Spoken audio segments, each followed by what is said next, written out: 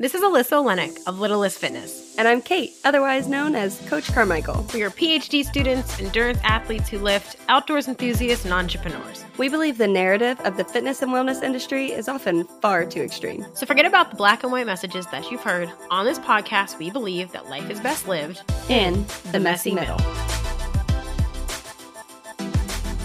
And welcome back, everyone, to the Messy Middle podcast. Today's an episode that I think honestly everyone's excited about. We have Bethany Taylor on today. And so if you guys don't follow Bethany on Instagram and or aren't familiar with her at all, I feel like she's the fan favorite. Just everyone loves Bethany. She is just a saving grace in the nutrition space for women. I send a ton of clients to her. She's, worked with me with my clients, giving talks to them, things like that, because she's just kind of this Mother Teresa of nutrition with women. And we're going to get into her story today, but she's a breath of fresh air in the fitness space. And she's much like me, where she's not committed to one mode of fitness, but believes in moving our bodies in a wide variety of things, a lover of outdoors, and is so incredibly passionate about feeding and fueling women, something that we know that I am all about. And so I know the incredible impact Bethany's words and work have on the people around her, have on me, but also women, my clients, her clients. We see it all the time. And so I just think that this episode today with Bethany is going to capture such an important conversation that needs to be had. And if you're a woman who struggled with food or nutrition in the past, or finding your identity in sport and fitness, this is the message and woman for you. Amazing. Yes. Bethany, we are so excited to have you here on the podcast. I am super happy to be here with you guys and just going to chat it up for about an hour or so. Thank you for having me. Yes, of course, dude. I feel like I want to start. This is what we talk about a lot on this podcast with our guests, is like your messy middle journey. So we define that as like the maybe black and white or extreme kind of polarizing things you may have done or believed in the fitness and wellness spaces, especially with diet culture too. I know that's like something that you talk about really prominently now on your Instagram. But like, where was Bethany back in the day? Like, how do you relate to the clients that you have now? What was the journey for you to the messy middle from all of that extreme lifestyle? Yes. So extreme is probably the best word to use. I started on the, in the roots, in the nitty gritty of diet culture, and work mostly around nutrition, but training and exercise as well. So I came from the templated diets, 1,200 calories, carbs are bad, just very restrictive, following food labels as in good and bad, and having approved lists of things you can and cannot eat. And that was all I knew at the time. So I've kind of, what I tie into my coaching is giving ourselves grace, because I did not know at the time that was quote unhealthy or quote bad, whatever you want to call it. And as I moved through it, I realized everything was crumbling. My body was not happy. I would skip dinners with friends because I was afraid to eat, or I would eat something before and not enjoy food with them. I would go to bed hungry because the food fell outside of my eating window, or I would push off my lunch, or I would be super hungry at 10 a.m. when my body's saying, hey, Bethany, we need calories, and wait till 1 o'clock because that was my lunch window. So I came from that space, and I realized, again, it's not sustainable. It did not allow me to show up in life as my best Bethany, and I knew I needed to make a change. So in my coaching, I call them the diet culture refugees, of just all the women who have been through that as well. And I welcome them hey, I've been there. I've literally been in the nitty gritty of the black and white of diet culture, in the extremes. And same with training too. It's I have to train 5-6 days a week. I have to be doing cardio. I have to be lifting heavy, just doing all these things. And I'm just running my body to the ground. So I tie that into my coaching, and I just want to empower and show women that it can be very messy. It's not supposed to be this perfect rigid structure of how to live life around what you do for fun and your hobbies, from nutrition to exercise, all of those things. And living in the messy middle is I'm a professional at that, I feel now. Same with you guys. So I'm just welcoming all these women and giving them a space to to recognize where they have been in knowing, you know what, this really isn't working for me, or it may have worked for a little bit, but then I just spiraled and went back to just not having a good relationship with food, or not having a good relationship with my body, or just not being able to live a full life like everyone deserves to. So that's my mission, is just to empower predominantly women. That's who I work with, and just helping them find freedom via food and exercise, and just giving them a space to live to their highest capabilities physically and mentally. Where do you what is your take on where that comes from? Like those black and white messages that you lived, that extreme dieting. You work with clients like this all the time. You yourself, we have shared our stories. We've gone through similar experiences. Where is that coming from for you, and where do you see that coming from your clients? Like, what's the root? So I still am like trying to wrap my head around where the 1,200 calorie meal plans came from, and where all of these very unhealthy messages and very unsustainable messages are coming from. For me, I know, is heavily influenced by social media. So social media is fantastic in so many different ways. It's allowed me to connect with the both of you. It's allowed me to reach more women in the space. Some of my greatest friends I met through Instagram. I get a lot of my clients through Instagram, and it's beautiful, but it's the sexiness of the quick fixes and polarizing messages sell. Sexy sells. If I tell someone, hey, you're going to be hanging out with me for 12 months, and we are going to do some serious internal work. We're going to do some serious rewriting of narratives, and like giving you permission to eat food. Or would you prefer, hey, dude, 12 weeks here, have this supplement, just eat these exact foods, and like, cool, you lose a ton of weight. Like, awesome. Which one are people going to go for? They're going to go for 12 weeks because it's quick. It's instant gratification, which we want. Everything's very instant. So I think social media, honestly, has been one of the biggest roots and influences in where I was coming from, and where all of my clients are coming from. Because I tell them too, I'm like, hey, day one, scrub your social media. Who do you follow that causes you to feel any negative way about your body, your hobbies, your life, how you live your life? If you feel any ounce of that, unfollow them.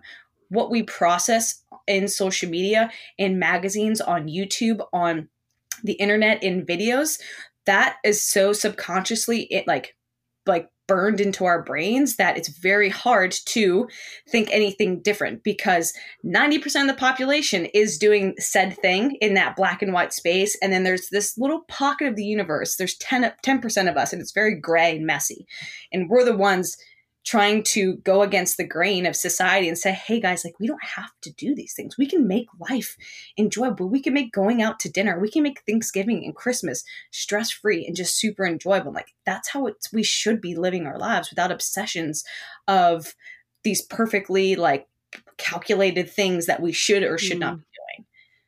So Bethany, as someone who I think we share a good handful of clients, you either give your clients to me or I refer my clients out to you. I think that a lot of what we do, and I know nutrition is something I talk about, but I don't coach and work with women in it, but I feel like my approach to fitness and your approach to nutrition kind of go hand in hand, where you're giving women the freedom and permission to do things that go against everything they've been told. That's the sexy, the catchy, the trendy, all of that stuff. So when it comes to like, you know, your own experience, the messy middle journey, but like taking your clients through that, what do you think are like the biggest obstacles for the women that you work with when they come out of that like traditional fitness Instagram narrative of 1,200 calories, right or wrong, yes or no, just these cliche cookie cutter rules?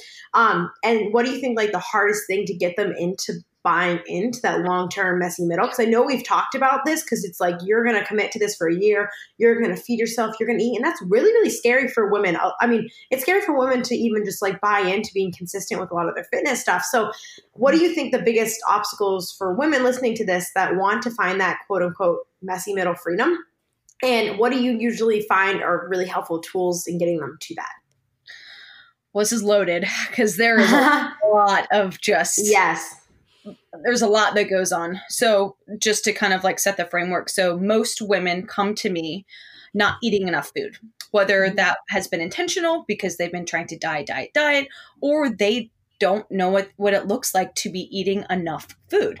So apprehension and fear were the first two words that came to mind. So apprehension, two, one, do something different, to do something that most of them have been doing or thinking since they were probably a teenager, 13 years old, 16 years old. So just apprehension to completely flip the script and do something that is completely outside of their wheelhouse. And fear. So as I said, most women come to me not eating enough food. So I'm like, hey, we're going to eat more food. And that is terrifying for most women, because they believe that they will gain all of this weight. So it's called reverse dieting. It's essentially you've either intentionally or not intentionally been in a caloric deficit, so not eating enough food, not feeling great, and we slowly incorporate eating more food across however long. So that's, again, terrifying, because we automatically equate eating more food to gaining weight. Does it happen sometimes? Yeah, our bodies are naturally going to change across the cycle of our entire lives. And we are fear-mongered. We are told that gaining weight, a little bit of weight, or it may have been a little bit more, or our body's changing is a bad thing. When in fact, sometimes our bodies have to gain weight. Sometimes they have to change in order to feel safe, in order to positively adapt, in order to build muscle, in order to sleep at night, in order to not have fear around going out to dinner with friends, in order to be able to actually lift heavy in the gym or run ultra marathons or ride bikes or swim or whatever it may be. Our bodies have to feel safe. And when they're not given enough food, they don't feel safe. So they're going to downregulate everything like energy and mood and brain function in order to reserve those calories to hey, I have to keep your heart pumping and the blood moving through your body and your brain working. And we don't think about nutrition in that way. We think of it as cool, eat less and just do a bunch of cardio and all this shit and have a great day and try and lose all this weight. When in fact, it's not sustainable. But again, it's apprehension, fear that pull women away from making that step of all right, I'm going to work with Bethany. I've been following on Instagram for a year. I know she's a huge advocate for women taking up space and eating adequate food and eating enough food. That's absolutely terrifying to me, but I'm going to do it because I know I want to feel better. And what I've been doing for 1, 2, 5, 10 years is not working. And I feel like complete shit. So here we are. I'm going to take the step forward, this terrifying step forward. And the first thing I do, I'm like, hey, one, thank you for trusting me. And I think trust is another big thing, is they've been so tainted by other coaches, or if they've been whatever has happened in a past coaching experience, that they're scared, which is very normal, to trust another human being with so much of their lives. Because what we do in my coaching is, that's why I changed my title to life empowerment nutritionist, because nutritionist just doesn't do it justice, because we do so much more. We don't just talk about food. Hey dude, how are you doing today? What's going on? How's the family? How is work? All of that ties into how we show up in every aspect of our lives. And just building that trust for them to open up to you, to tell you exactly how they're feeling, because they were scared to tell their old coach about it, because their coach would be oh no, you completely ruined your weekend because you had a cheeseburger at dinner. Me, I'm hell yeah, cheeseburger. Hope you got sweet potato fries with those. Word, that's what you wanted. That's what you should get. Life is too short to just constantly restrict the things we want. So trust is a big thing, and it takes time to build trust with somebody. Especially we're strangers on the internet. They were following me on Instagram, which is fantastic. And that's why I'm so repetitive about my message. And it takes them time to kind of build that camaraderie with them. And it's funny because at the beginning, like I said, I'm hey guys, we're gonna eat more food. We're just gonna slowly, very, very slowly build in more calories and just get you a little more comfortable with eating more food. And usually I get a lot of resistance when I explain hey, this is the process and this is what it's going to entail. And then about a month in, they're I'm sorry. I apologize. I was being completely mean about this at the beginning, but I'm so glad that you gave me the permission to eat more food. Because I feel so much better. I'm yes, like that's how it's supposed to be. So trust, but then again, kind of circling back to the beginning, it's a lot of apprehension, fear of doing something completely different than what they've been told for a decade of their life. And I think we see Yes. this so much with women who are just afraid to do. I mean, men have their own struggles with this, and we have someone coming on next month to talk about this specifically. But in the context of our episode, and I know we mainly work with like female clientele, where they are just fed these narratives over and over and over again their whole life that the idea of eating more is scary when they don't actually realize, because they've been so busy trying to restrict, that they realized that one, they were actually eating more than they thought, but they were doing that like heavy weekday restrict and then overcompensation, weekend crazy back cycle. So they were never actually like eating less than what you're trying to feed them. They were just doing it very non-distributed, but in a way that left them feeling like shit all week long. And then I don't think they realize that when you eat more food, you have more energy to do more things. You're not just like eating more and staying at that same expenditure, but you have energy not only to do physical function and, you know, produce more work in the gym and lift more weights and gain more fitness, but you literally have more energy to function as a human, cognitive function, like function as a significant other, a partner, a parent, whatever it is. And so it's not just, I think people think of food as like more bad always, but more food and more food well distributed, right? Like just like volume with our training and lifting gives us more energy to do more things and be more human. So we associate just food with good, bad, skinny, thin, like our worth, but not realizing that like calories are more than just like a measure of self-worth, at least like they should be, kind of thing. Well, they should never be a measure of self-worth, but they are so much more than that. And that's what so many people associate it with. So I love that. And I know that, I mean, I'm agreeing with everything you just said. I just wanted to add my little soliloquy.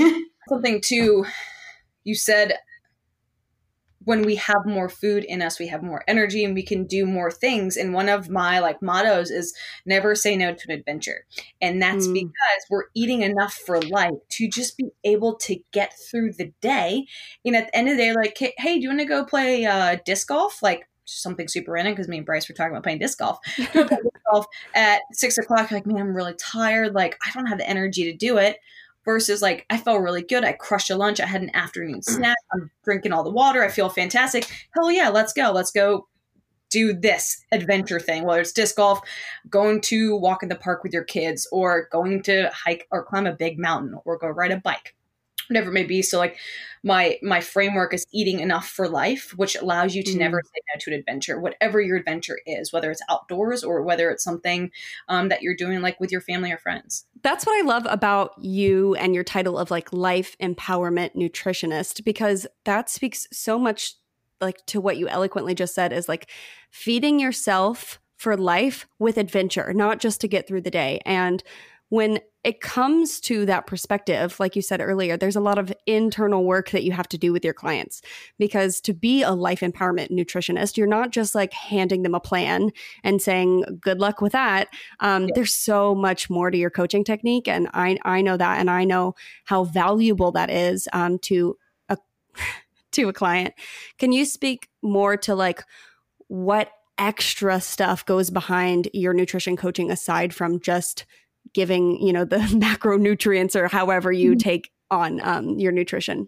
Yeah, absolutely. So I do use macros in a very non-restrictive way in my coaching, because I do believe it can help create a lot of awareness and education around food. And if there is any sort of negative like additional stress, or if there's any triggers for them around tracking, we're like, hey dude, let's not worry about it. Like, cool, we'll take a step back. Let's just try and build our meals with the carb, fat, protein, the veggie. Let's crush some snacks, like have food you want. So I do use tracking very loosely in coaching. Some people do it a little bit more than others and some don't. I have people, like my clients, take untracked days. Like, hey, just take a step away from the food scale. Like, let's not worry about it. Like, let's just eat mindfully. So I do use that as kind of a framework, but we do check-ins. So it's not just like, hey, how'd you do? Like, did you hit your macros? I don't think I asked that in there. I don't even ask if they've hit macros. It's like, hey, dude, what did you do this week? Like food-wise, did you get some good prepping in? Did you pack yourself some lunches for your days? And I ask a lot of questions about like, what are you excited about this week? What did you do really, really well this week? what were maybe some obstacles you faced? What are some of your anchors that you're going to use for the following week? How can I help you, support you this week? So we talk about all of the biofeedback markers too, like how are we sleeping? How's training going? Are you getting movement outside of the gym? How's life at home? How are you feeling? Is digestion doing really well, or is it poor? Like, we talk about every facet of life, and it's not just here are your weekly macros, like, hey dude, good luck. I send voice recording messages back to my clients, so it's like they get their own little mini podcast when I respond to their check-ins. And it's kind of a newer thing for me, but it's nice because they can hear the cadence in my voice, and they can hear me. Like, I just love my clients so much, and they're doing brave work, and they're doing really hard work, because again, we're going against the grain of everything that they've been told for a really long time. So, and they have obviously accessibility to me outside of just our check-ins, because I want them to share their non-scale victories with me. I want them to share, like, hey dude, my 1 rep max is now 175 on my deadlift. I'm like, hell yeah. Or I had 3 clients say, hey, guess what? I signed up for an ultra marathon next year. I'm like, yes, like that's the things I want to hear. Like, some of them don't have cheerleaders at home. They don't have champions at home. They don't have supporters at home.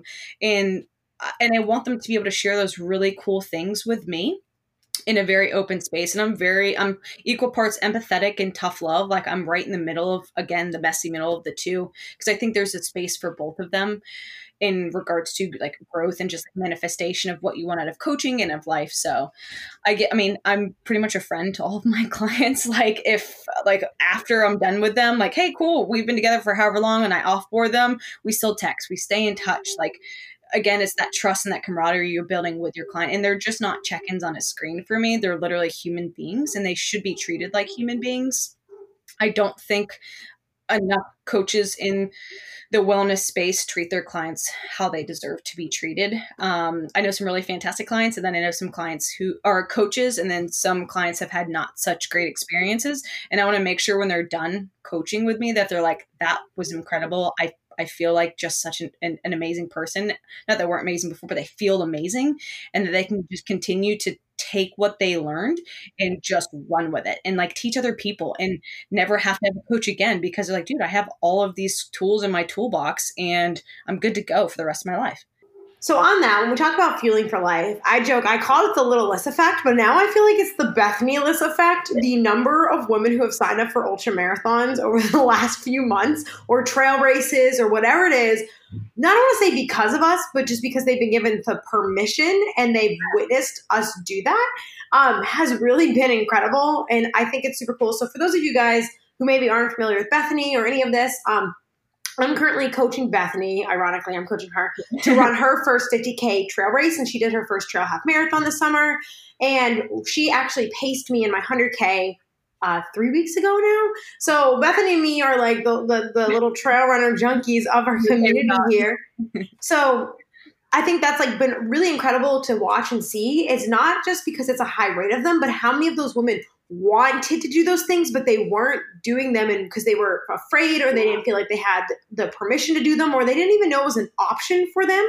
And so with that being said, and talking about all the adventures, can you tell us about all of the stuff that you do? Because people think I do a bunch of activities, but Bethany, you are right there with me in the like hybrid, middle of the road, do it all, like life is an adventure, let's play type mentality when it comes to fitness. And I think it's cool because it's showing people like you can do literally whatever you want. So I got into mountain biking. I was voluntold by marrying my husband that I had to mountain bike. And I was like, well, give this a try. And he takes me to DuPont State Forest in North Carolina, and which is like pretty gnarly East Coast mountain biking. And I was like, well, I'm hooked. I guess I should buy a bike.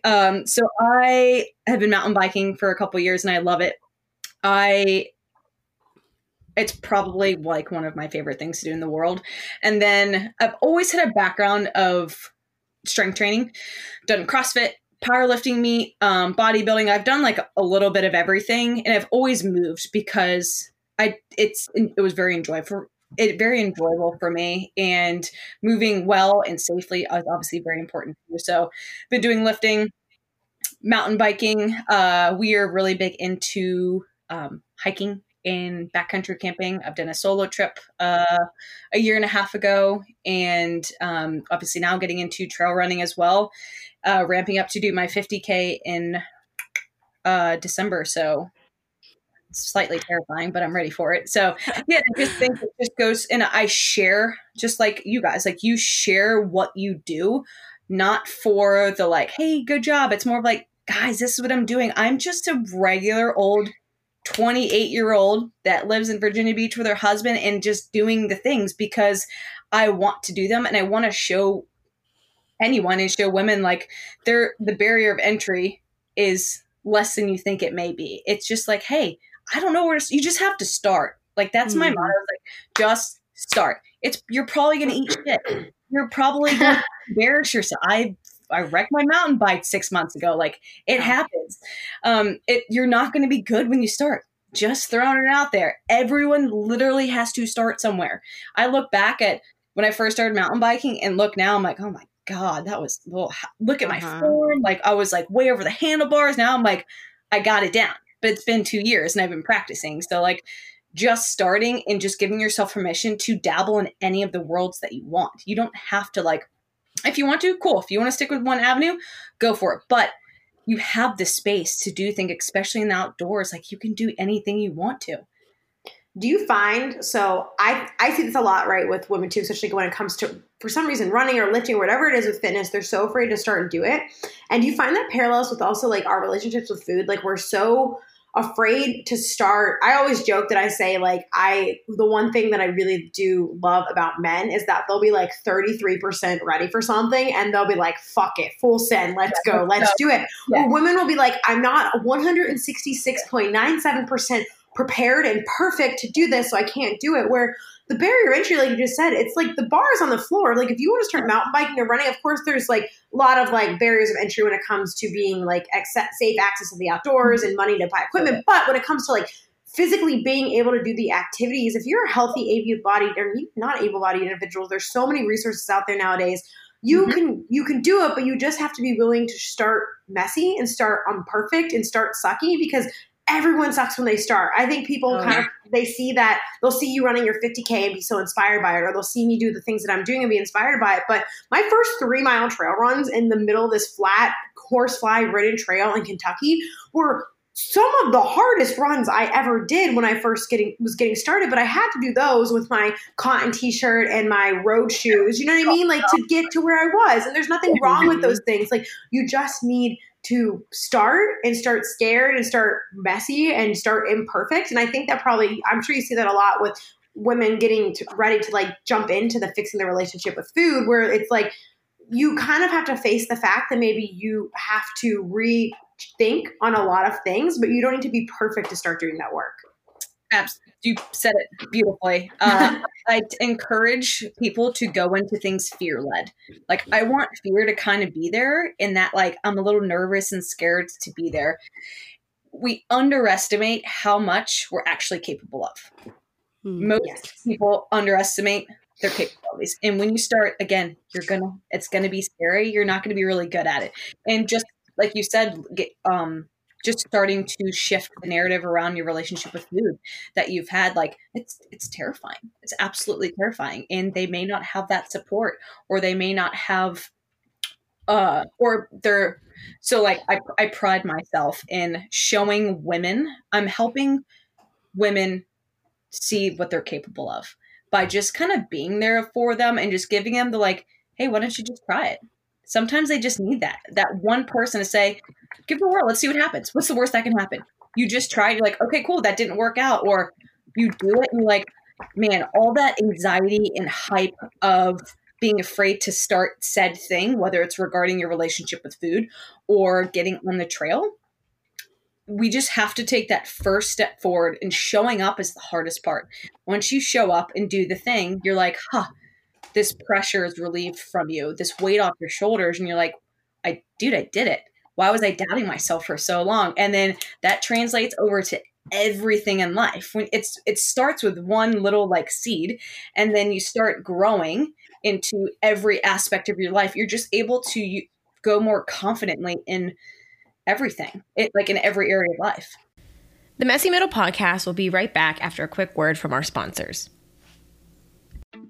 Are you confused about what supplements you should actually be taking? In a world full of juice cleanses, detox teas, fancy promises, it can really be hard to trust anything. But high-quality supplements, when dosed appropriately, can actually help support your fitness goals. And that's why I use Legion.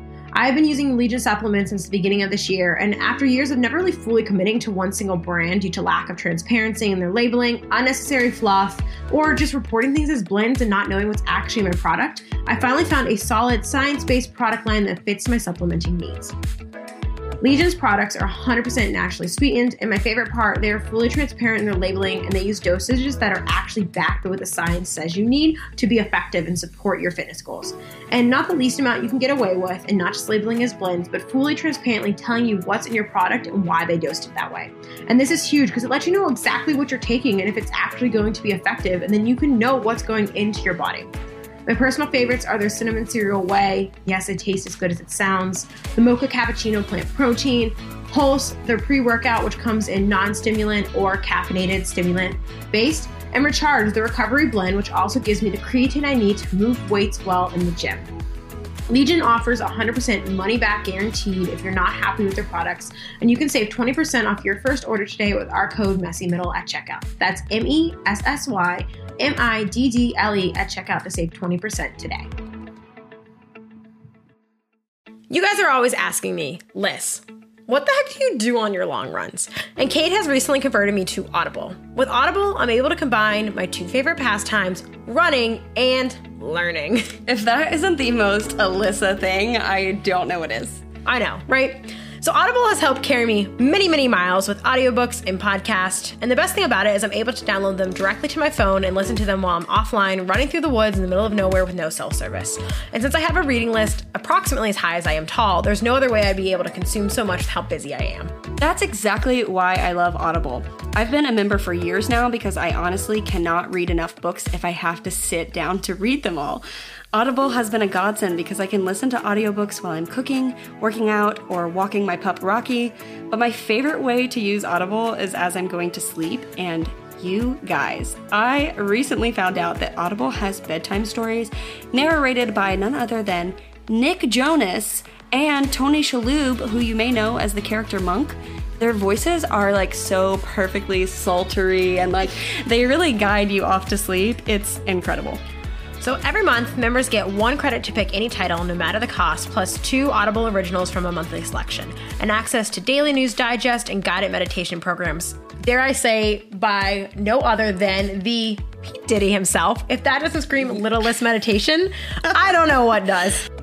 The Audible app is available on all smartphones and tablets, and you can download titles to listen offline anywhere and anytime. You can start listening today with a 30-day trial. You get 1 title plus 2 Audible originals for free when you visit audibletrial.com/messymiddle. That's audibletrial.com/MESSYMIDDLE. I love what you said about like being okay with having a little bit of fear. I don't remember where I've heard this, but I use the motto, do it scared a lot. Like, yeah, I'm going to be scared, but I'm going to do it. I'm going to do it scared. And that has been so instrumental for me. And I know, like Alyssa said, women with perfectionism, it tends to be this like ingrained belief that we have to be so prepared and ready. And the people who are doing those things, like the people who are running ultra marathons, who are doing half Ironmans, who are whatever, that they're not scared, that they're not afraid. And Alyssa throws up before every race. I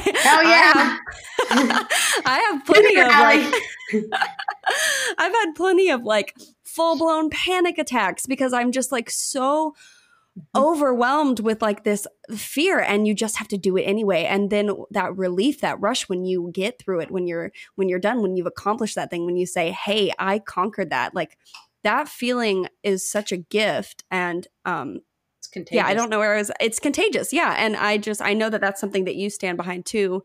And I love that about what you bring to your clients and like to your Instagram page. You talk about that stuff all the time, and it's fantastic.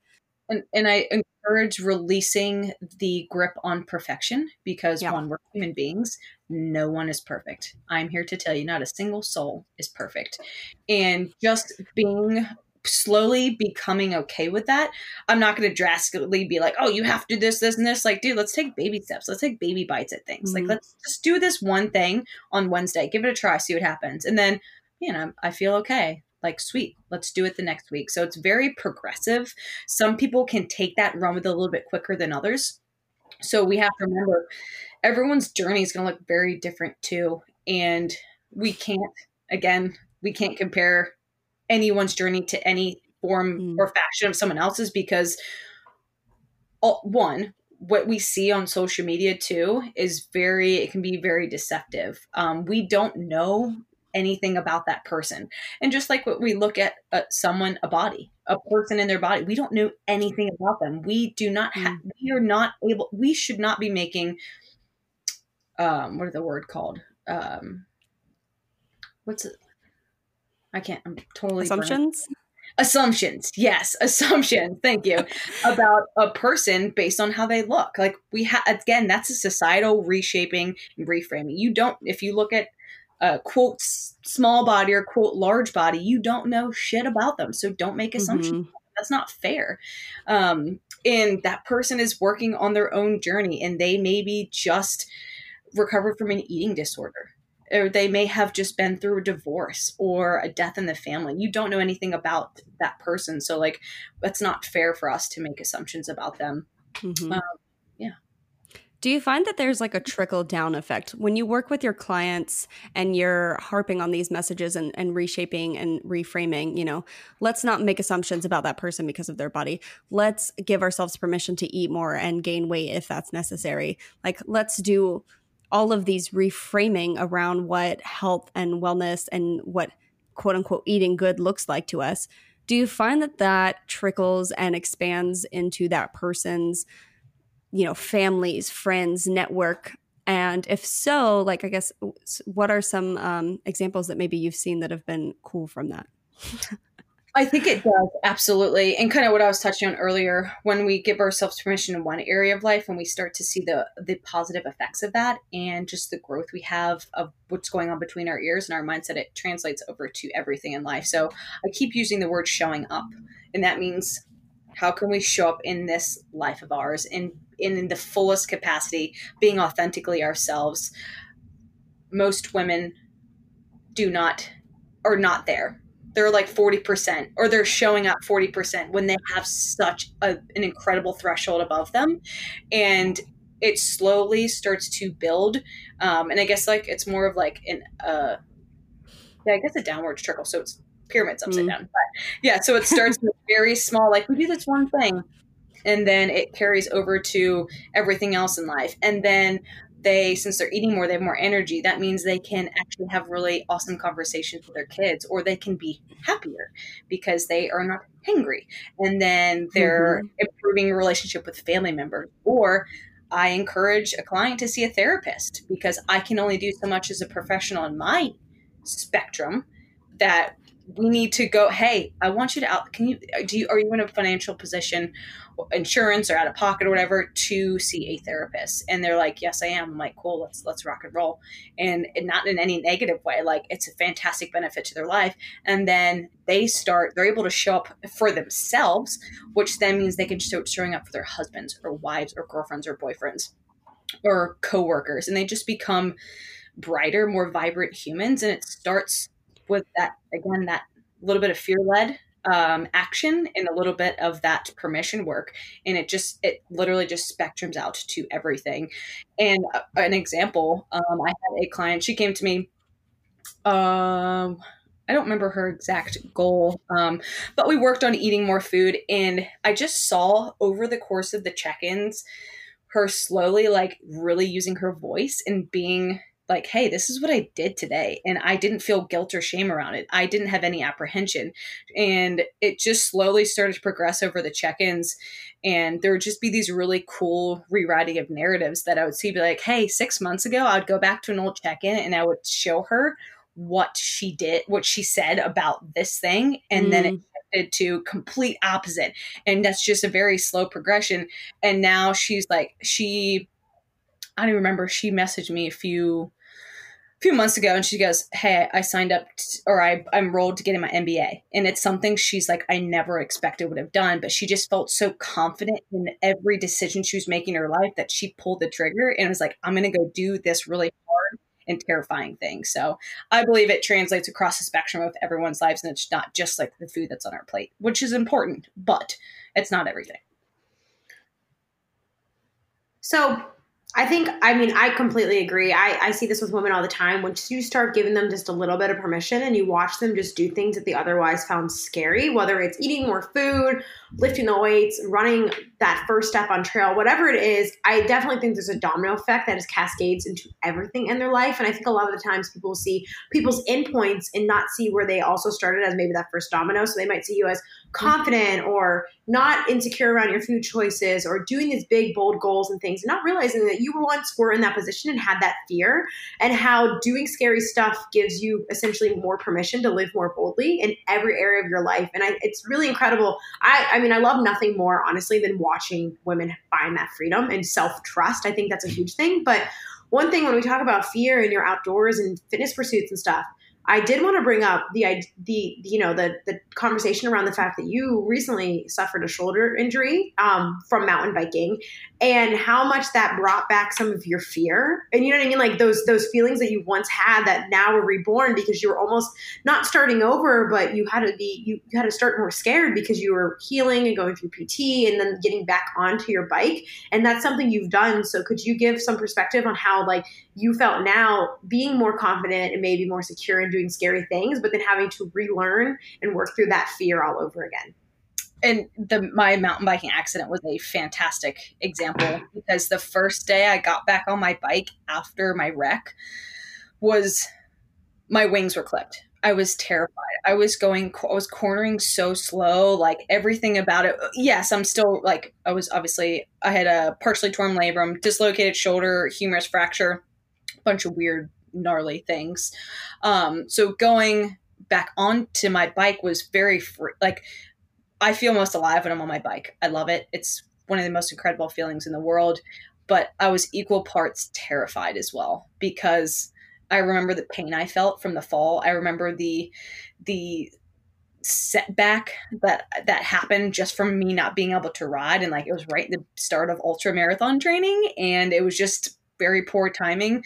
But it allowed me to, you said, feel more human and become more human. And it did, because it just gave me the space to be like, hey, dude, it's okay that you're scared. And it's okay that this thing happened in your life for a very specific reason. The universe always puts things in our path that are supposed to happen. And I'm a strong believer in that. And this, my mountain biking wreck allowed me to really slow down in life and allowed me to see things a lot more clearly. And it allowed me to just add another fear-led action into my life. And it's still very scary being on my bike. I am not where I was before. And like, yeah, I kind of had to restart, but like it did feel like going down hills or going over features kind of felt like I felt when I first started. And I was like, okay, like I remembered where I was and where I got to. I can get back there. It's going to suck. It's going to take time. It's going to take grit. It's going to take being still scared going through berms and going through corners. Like, but it'll eventually fade, and I'll continue to rebuild my confidence. And like, we can relate that to anything in life. It doesn't have to just be an outdoor activity. It can be something that happened in your life that was really terrifying. Like getting in a car accident. You're probably terrified to get back in your vehicle because you saw what happened and how it was a traumatic incident for you. But if I let fear run everything in my life, I would never do a single thing, because it would just be my barrier. It'd be my obstacle, it'd be my wall that I would hit that didn't allow me to just become a little bit more gritty, a little bit more human, and just a little bit more bold. Yeah, I love that. I mean, I think so many people can relate, whether they're starting something for the first time or they are sharing a similar experience with injury or an accident, that, you know, getting back on the horse or back on the bike, you know, can be so challenging. And I think, you being able to revisit that probably gives you, and I know you already come from such a place of empathy with your clients, but, allows you to share perspective with people who are going through similar situations. And I think that that is so important in a coach, to be able to understand your client and say, hey, I've been there. I've shared those experiences. I know what you're going through and I'm overcoming it. So you can too. Like there's nothing, like you said, like there's nothing special about who I am. I have the same, fears that you do. And I think that's really special. But I do want to talk just a little bit more about outdoor activities, as you mentioned, because you do a lot of them. And I think that there is something powerful about the outdoors and nature. And I think a lot of women struggle to connect with the outdoors. And I grew up hiking. I know Alyssa's been an outdoors enthusiast when she's, from the time she could be as well. So do you find that you have some women that will come to you and they're unsure about how they exist in the space of outdoors, and maybe they're intrigued, but how do you get them interested and get their toes wet if that's something that they're interested in, but that they've never really experienced? Yeah, so it's funny you say that because I actually kind of have a post in the pipeline lined up for this. Yes. I didn't start mountain biking until 2 years ago. I didn't start trail running until 2 years ago. I didn't start hiking and doing things outside within the last 5 years. This is all very training age. This is my outdoor age. This is very new to me still. And I want people to remember it's never too late to start. And you don't have to start out in this it's not going to be super sexy. You're not going to be doing downhill mountain biking parks on a full suspension bike, out the gate. You're going to be riding on cross country roads, getting acclimated with the trail. And it's a little bit scary because you don't necessarily know how to do it, what to wear, who to go with, safety, all these things. And that's why we're educators in, hey, how to get started. Where's the super basics that you need? Here's how to find a great trail for you. So, I like to just hey, obviously I know where they live. Okay, awesome. Do you want to start hiking? Do you want to start trail running? Okay, cool. Let's find a fire road. So I'll go on the All Trails app and I'll literally look where they live. And I'm like, hey, you have a couple of trails down the road. Grab a friend and just go for a walk. Go walk it. Just literally get outside and start walking. You can wear sneakers. You can wear Vans. You can wear sandals. It doesn't matter. But it gets them, cool, I'm familiar with the territory and the area. Awesome. Next time I'm going to run it. Or next time I'm going to bring my bike.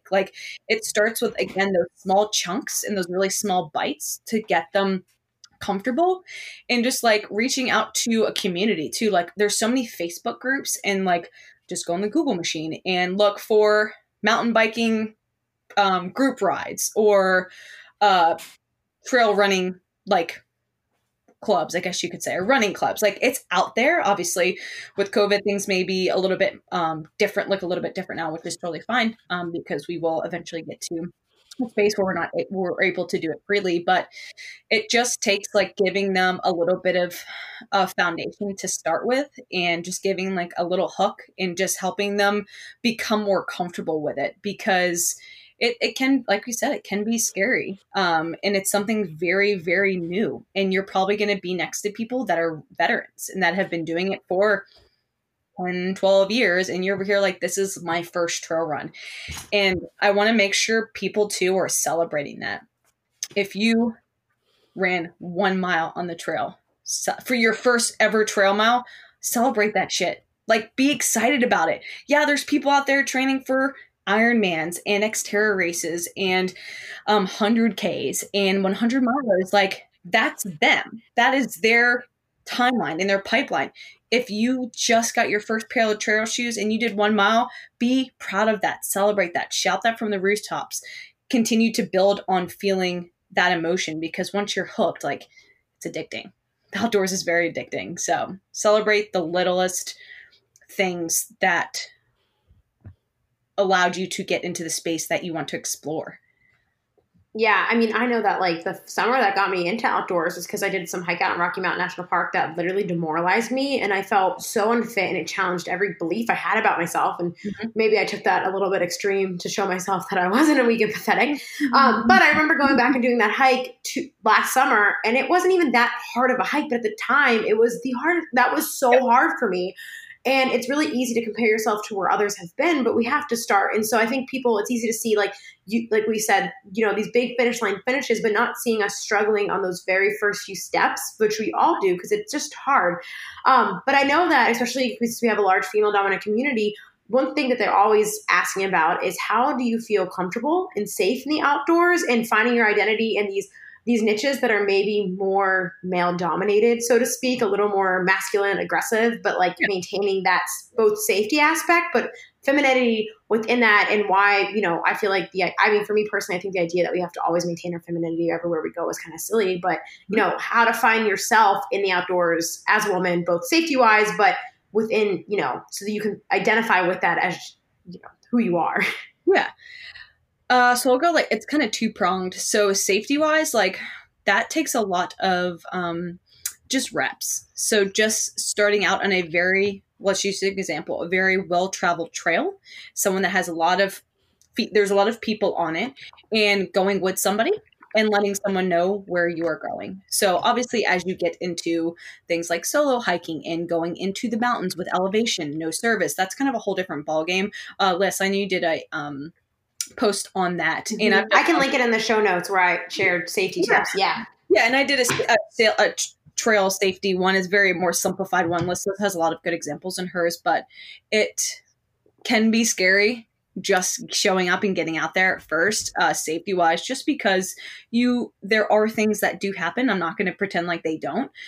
They don't happen often, but we still want to be very mindful that they could be there. And it's just a lot of let's be situationally aware. Like when you're walking on the trail, make eye contact with the person so you see what they look like. Make sure you're just kind of looking around your surroundings. Again, let someone know where you are. Let them know how long the trail, cool, I have a 5-mile loop, how long that should take. I'll text you when I'm done. So that does take time to get comfortable with. And I personally, I'm probably on the kind of the other side as I'm relatively comfortable doing things on my own. I come from a family of law enforcement and just being in a military town, I'm very comfortable with my capabilities, self-defense and all that stuff. So, but for that didn't just happen. It takes time for it to build. So that's one thing. And then on the other side of identity in just showing up in spaces that are a little bit more male dominated, kind of just got to do it. It sounds so simple, but we deserve to do whatever we want to. I used to work at a shooting range, and when I go to the range, I'm probably one of the only females there. And I walk in with my chest tall. People ask me if I need anything. I'm good. I'm good. I am comfortable here. It wasn't always like that, but I was this is something I want to explore and see if I love it. And I fell in love with it. And I just show up and I own my space. I own my voice. I'm very considerate if people ask me if I need things, and I'm good to go. But it takes that leap of, okay, this is a very mountain biking too. It's male dominated, but it's really rad when you see a bunch of females on the trail just shredding. I'm we give each other the peace sign or the rock. It's awesome seeing you out there. And I think we can show up kind of however we want to in that space, and there's no restriction. It's easier for some people just boom, I'm going to go ahead and do it. And other people, cool, let's slowly get into it. Maybe we take a class somewhere or a group coaching just to get comfortable before you go in by yourself. So again, everyone's going to be on very different levels of comfortability. Comfortability, is that a word? In being on the trail or in a more male dominated area. But I've seen, and it's just showing other women that it's okay to do said things that aren't usually very they're not female dominated or whatever. So, and I think it's important that I think especially as when we as women push for more women in these spaces, it's going to help fix that a lot more. So I think a great example is in my 100K, I was the third female in my 100K, not because I'm an exceptional ultra runner. I am a mid-pack ultra runner. I'm not saying I'm a bad athlete, but I'm an absolute mid-pack ultra runner.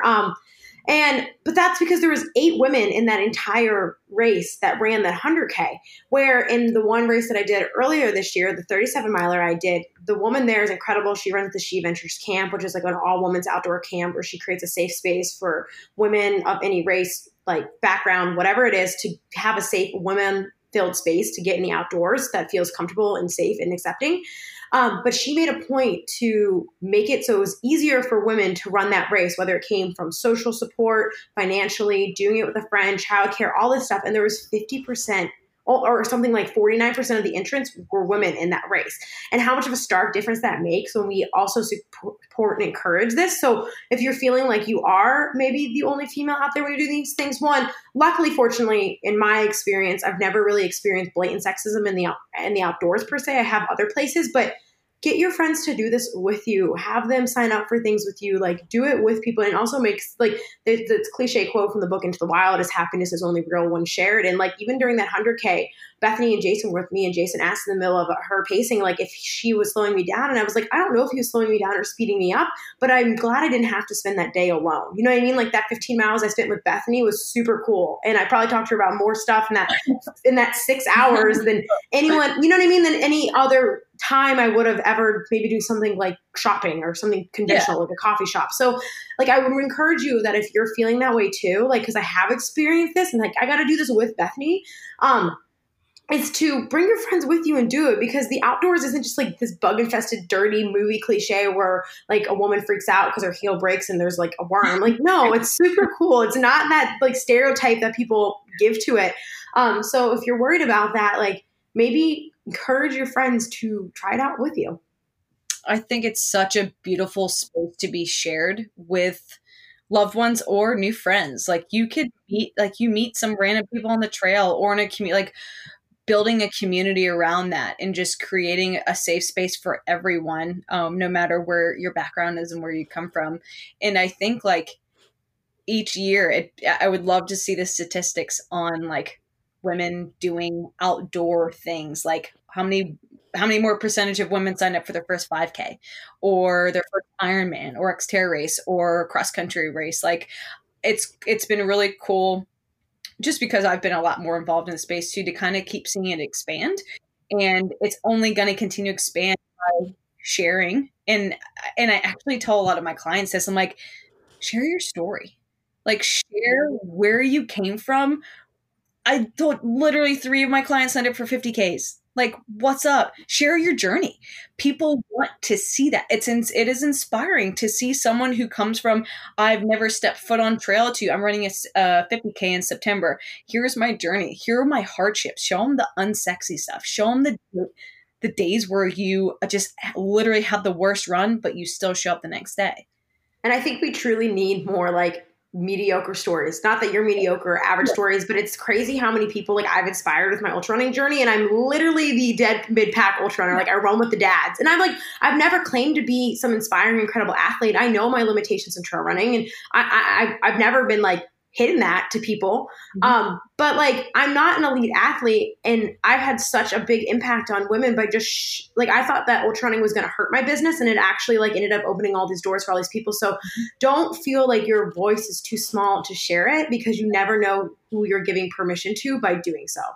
Yep. And even if you inspire one person, like one person sees you, hey, I signed up. Cool. I signed up for my first 5K. They're like, man, like I can do that. Like, that's something I can do. Boom. Then they sign up. And then it's literally this snowball effect. Next thing you know, we have tons of women just doing all these really cool things outdoors. It doesn't have to be trail running. It can be hiking, be backpacking. It can be skiing, snowboarding, rock climbing, bouldering. Like, there's so many outdoor things that can be done for every athletic level too. Like, if you have never touched a weight or even looked at a weight, cool, start walking. That's how it starts. You literally start with the very simplest thing, and then you figure out what you like and what you don't like. And then you try something else, or you rent a paddleboard. You don't have to go out and buy a paddleboard. You rent a paddleboard for an hour and like, dude, I love this. Cool. Awesome. So I'm going to slowly start to invest in a paddleboard. Just something like that. Like, you don't have to just go balls out and do everything all at once. Like, pick one thing, try it out. You may hate it. You may love it. And then cool, expand on it or do all the things. 'Cause that's cool too. Yes, this is why, Bethany and like we have a circle of friends that just show up every day in the outdoors or in these like weird sports that are maybe not what somebody originally thinks of when they are imagining what their fitness journey will be. And it's so inspiring to see other people doing things that you know maybe have a little interest in, because it shows you that you have the ability to do it too. So I love that.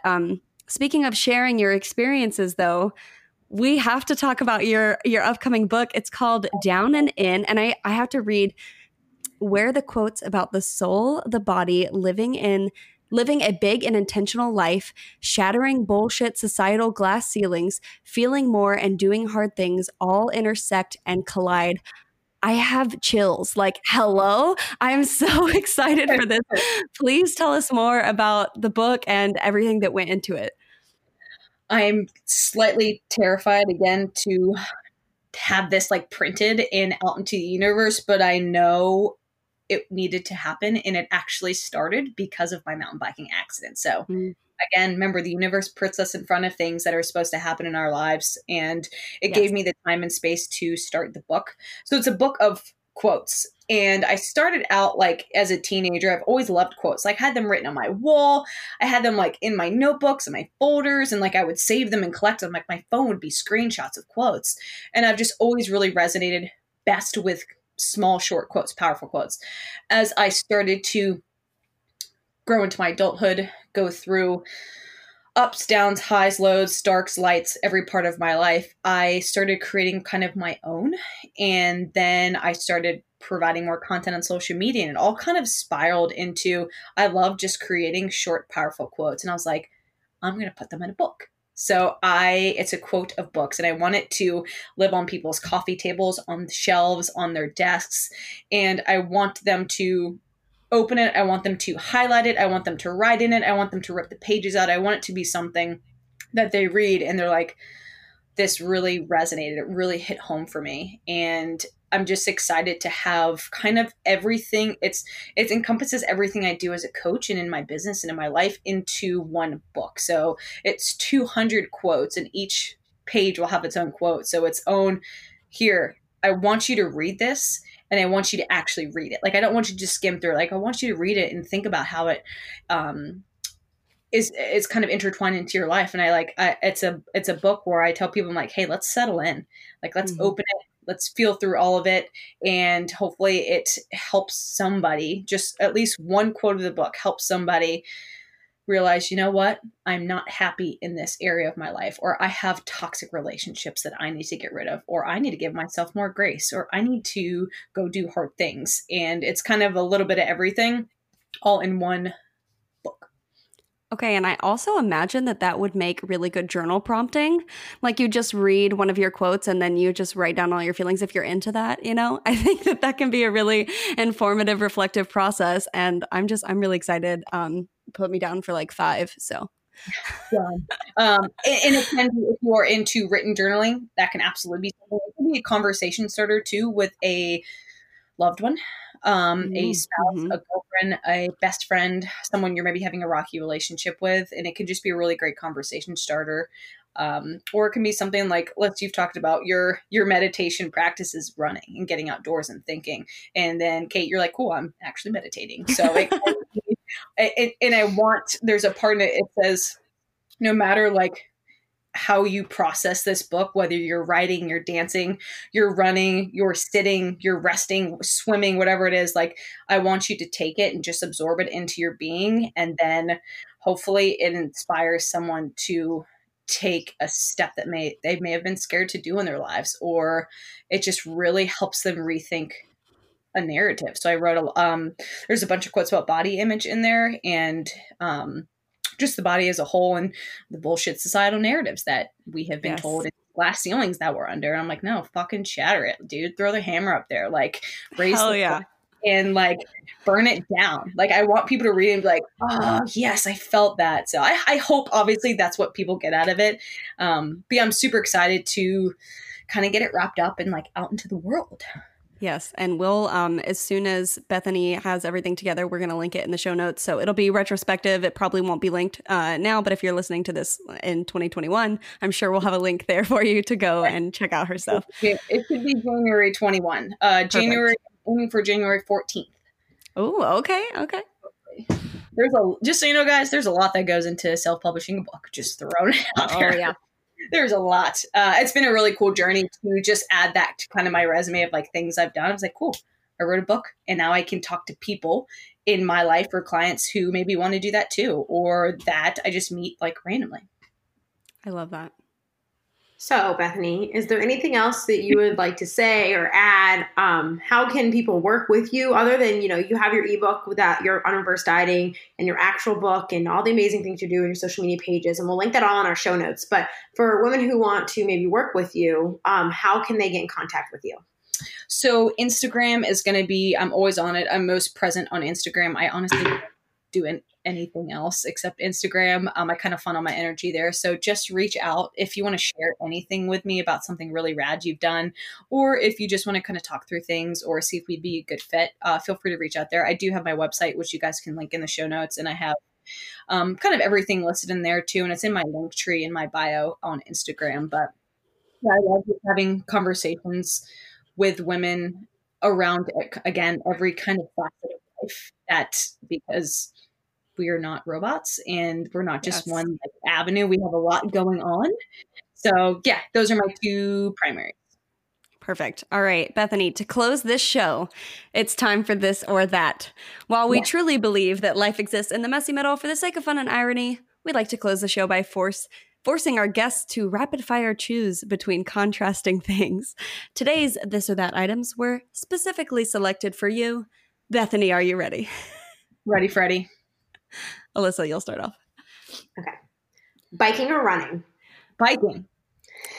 Coffee shop or camper office? Oh, that's messed up. Camper office. I'm in the camper right now. Yes. Okay, well, on that note, camper or tent? Oh, tent. Really? Hell yeah. Oh, wow. Dude, tent life is awesome. I'm team tent too, and I lived in an RV. Yeah, right. I'm sitting in a camper and I still chose tent. It's a different experience. Yeah. Mountain or desert? Mountain. Yeah, I figured. Mountains. Okay, this one I came up with. I thought it was pretty clever. Maters or taters? Oh, I say both. I'm going with taters.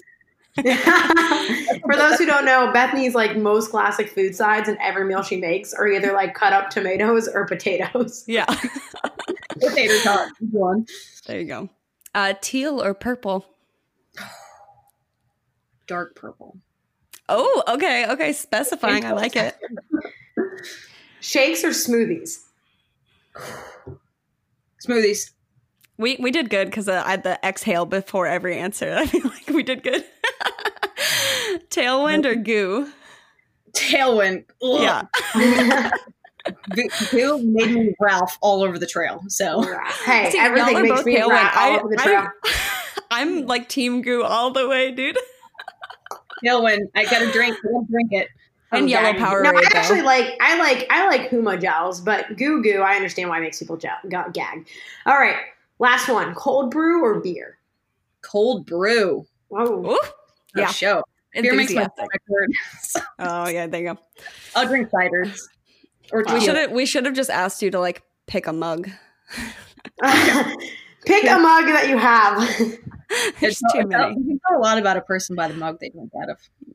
And you have a variety of mugs, both self-selected and gifted by your clients, and I'm jealous of every one of them. They're all fantastic. Yes, and Bryce said I have to get rid of some of them before we leave. How dare he? So bad. So everyone stay tuned for Bethany's great mug bachelor movie. Shoot, maybe you should make it like a giveaway. Giveaway. Right? She'll send you a mug. Yeah, I'll send you a mug. All right. Well, thank you so much, Bethany, for chatting with us today. We will for sure have you on again. I feel like there's a million things when it comes to outdoors and just our views on nutrition and women being well fed that I think we could probably talk for an eternity on. So she'll be back. Don't you worry, guys. But we're going to sign off today.